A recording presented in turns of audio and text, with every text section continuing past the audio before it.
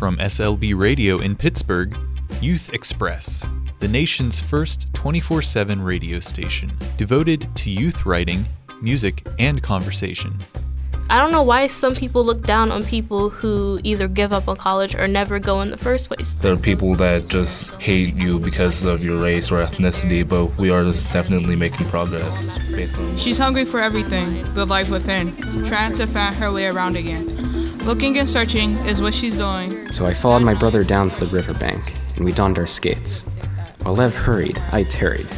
While Lev trudged through the slush, I caught a flake on my tongue. My parents are from Bhutan. They migrated to Nepal, and I born there, and I moved here in US. So it's a long journey to get here. On today's episode, a conversation on colorism in Black communities. But first, 8th grade students at Manchester Academic Charter School with reflections on the book Monster by Walter Dean Myers. Hi, I'm Jordan. I'm in the 8th grade, and I will have to say my favorite book is The Giver. Hi, my name is Caleb. I'm in 8th grade. I don't have a favorite book, but I like reading basketball books. Hello, my name is Naomi. I am also in 8th grade, and I have a lot of books, so right now I do not have a favorite. Hi, my name is Tazen. I don't really have a favorite, but it's the Goosebumps series. Hi, my name is Romel. I'm in 8th grade, and my favorite book is Monster. Okay, so basically the book Monster is about a 16-year-old boy named Steve who is on trial for murder. And basically the book starts with him in the jail, and it shows all the environment he's around and how that one choice of him murdering somebody affected the way his lifestyle was. When he got to trial, I don't want to say nervous, but he was concerned that he will be the rest in jail or he'll be on the death penalty because the jury was figuring out if he should be on the death penalty or not.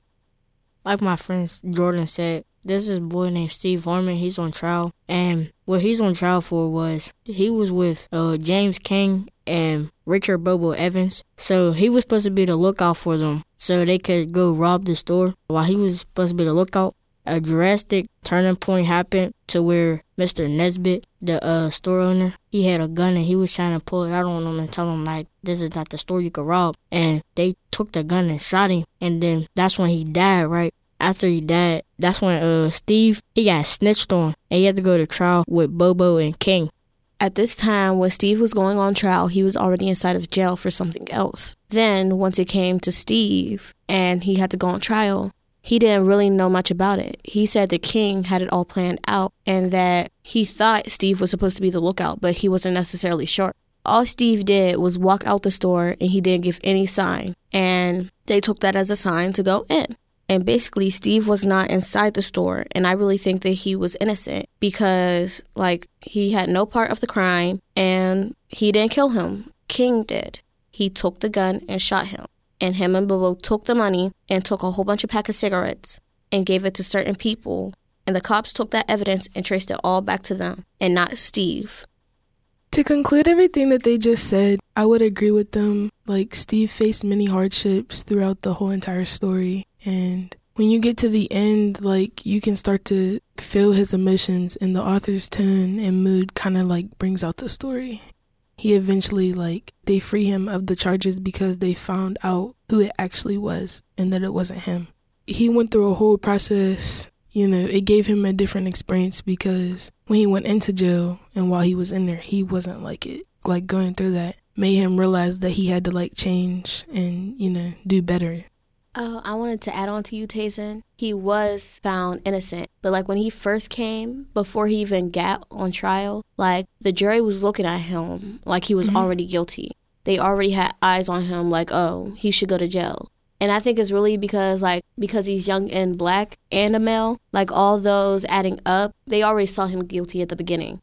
And even when it was proven to him being innocent, they still saw him guilty for a while. They had to get all the evidence to actually say, oh, he's an innocent child. He really didn't do anything. And he ended up innocent at the end and got to go back with his family. But, in the book, I had to basically visual when his mom came to visit him. It seemed like she was basically breaking down. She knew her son didn't do it, and yet he's still there. And he could be charged for life, for something he didn't even do, or like the death penalty. Either way, it's like to her, she was still going to end up losing her son at the end. I feel like, what if that was me on trial? Like, how the jury seen Steve as, like, guilty already? Like, would they see me as guilty just because of my skin? Steve is 16. I feel like for many of years, like, there's always been, like, a target on black people. There's, like, some stigmatism around, like, hoodies, and, like, you're all of a sudden, like, a criminal and stuff. So I feel like...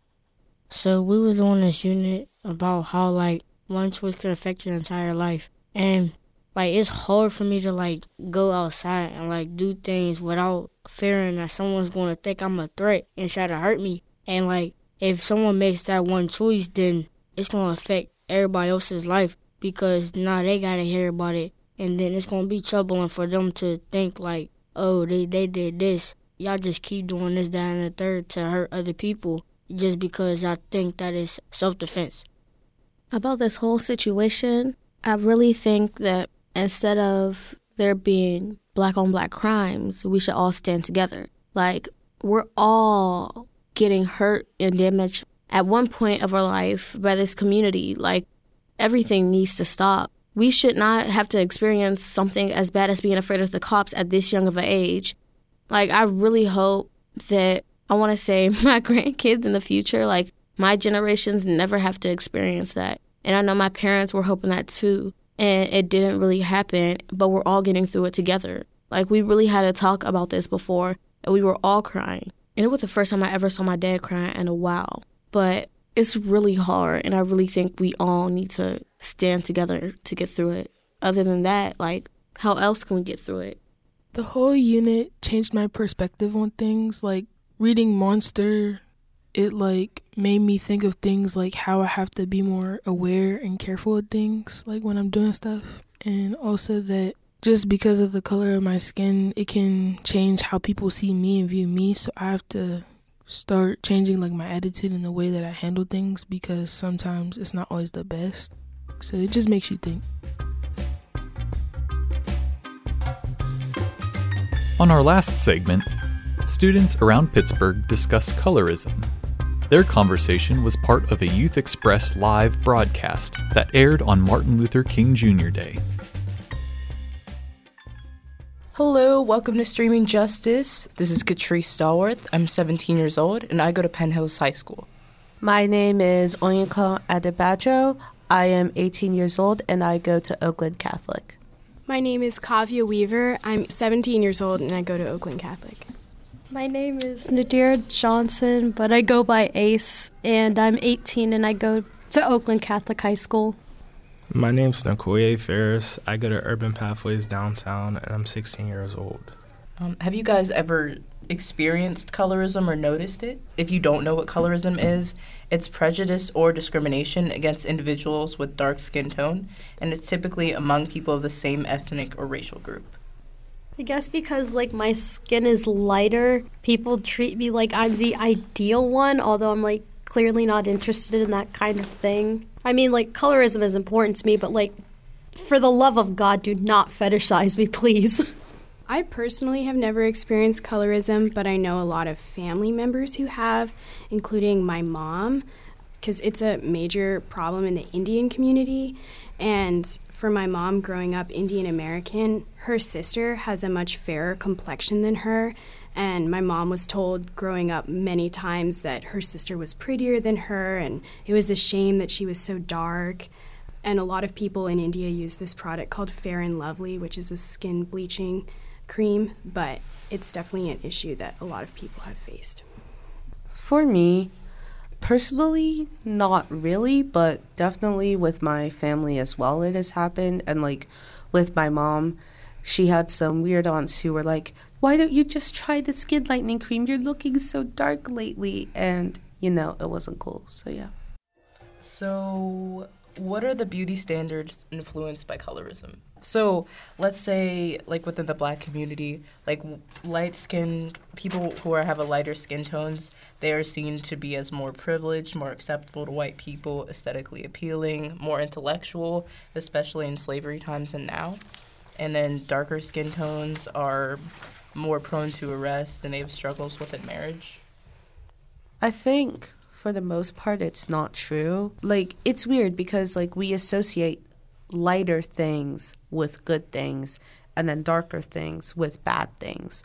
So, like, along with that, I think, like, we have this weird expectation that, like, light-skinned women will, like, be preppier or happier or very feisty or, like, you know, like those cutesy girls, whereas dark-skinned women are, like, strong and aggressive and, like, ugh. But I'm not that. As a dark-skinned woman, I can tell you that I do not have any upper body strength. And a lighter-skinned person, I have a really short fuse.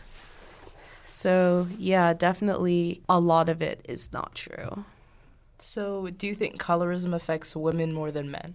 For the most part, yes. I'm actually doing this for my research paper. But one of the interesting things I found was that in Jamaica, colorism actually affects men just as much as women because, like, it looked at the case of this one singer whose name I forgot, Jamaican singer, who bleached his skin because he was like, I want to look pretty. And, of course, he did not look super pretty with that bleached skin, which was unfortunate. But, like, it was kind of shocking to me how, like, it affects men in the sense that, specifically in Jamaica, that, like, they want to look nicer and they think the lighter you are, the nicer you look. I found this article about Amazon and how beauty can't be one skin color because Amazon was still selling skin bleaching products. What do you guys think about that? Why do you guys think that's an issue? Disappointed, but not surprised. I think most people know about how Amazon has really corrupt factory practices and, like, it does not treat its workers with respect, even with a $15 minimum wage. So why wouldn't they keep on selling skin bleaching products if it makes them money? Because in this society, like, profits over people. That's what this society is, profits over people. It doesn't matter if it's moral. It doesn't matter if it's right or wrong. If it brings you the most money, that's what matters the most. I think also part of the reason why Amazon would have been selling those products is that, unfortunately and really tragically, there is a demand for them because I think pretty much every community of color faces this challenge of colorism, either as a consequence of colonialism or slavery, and it's still very present, especially in, like, the media. It's usually light-skinned people who are represented. So I would see why Amazon would sell this, even though they shouldn't, but because I'm sure there's people who are buying it. I just wanted to make sure that it was real, so I just Googled Amazon and typed in skin bleaching cream, and the first thing that came up was skin whitening cream with 2% alpha something. And it's $19.95, so it's still being sold. I mean, I didn't think it was fake or this article was false, but I think I was in denial that Amazon would still sell something like that. After years of research, somebody researched this specifically, colorism. A woman believed that places that have experienced colonization and widespread racism are more susceptible to exhibiting colorism. Do you think that's true? I think that's definitely true. I feel like when you're talking about Latin America or Asia, I feel like the colorism would be derived from imperialism or European colonialism because they would have been seen as the top tier of society, so naturally people would want to appear to look more like them in order to get more status. Why do you think that people with a darker skin tone experience more subtle racism or microaggressions? Well, plainly, it's because we're apparent. We're, like, obvious targets.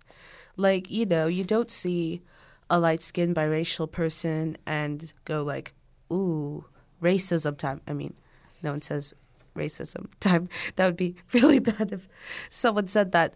But, like, with darker-skinned people, you see it. It's right there in front of you. You can't ignore it. So it happens more.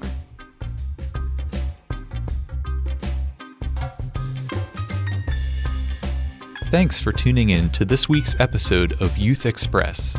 Youth Express is made possible with support from the Henry L. Hillman Foundation, the Pittsburgh Penguins Foundation, and the 33 Foundation, and was produced by SLB Radio Productions.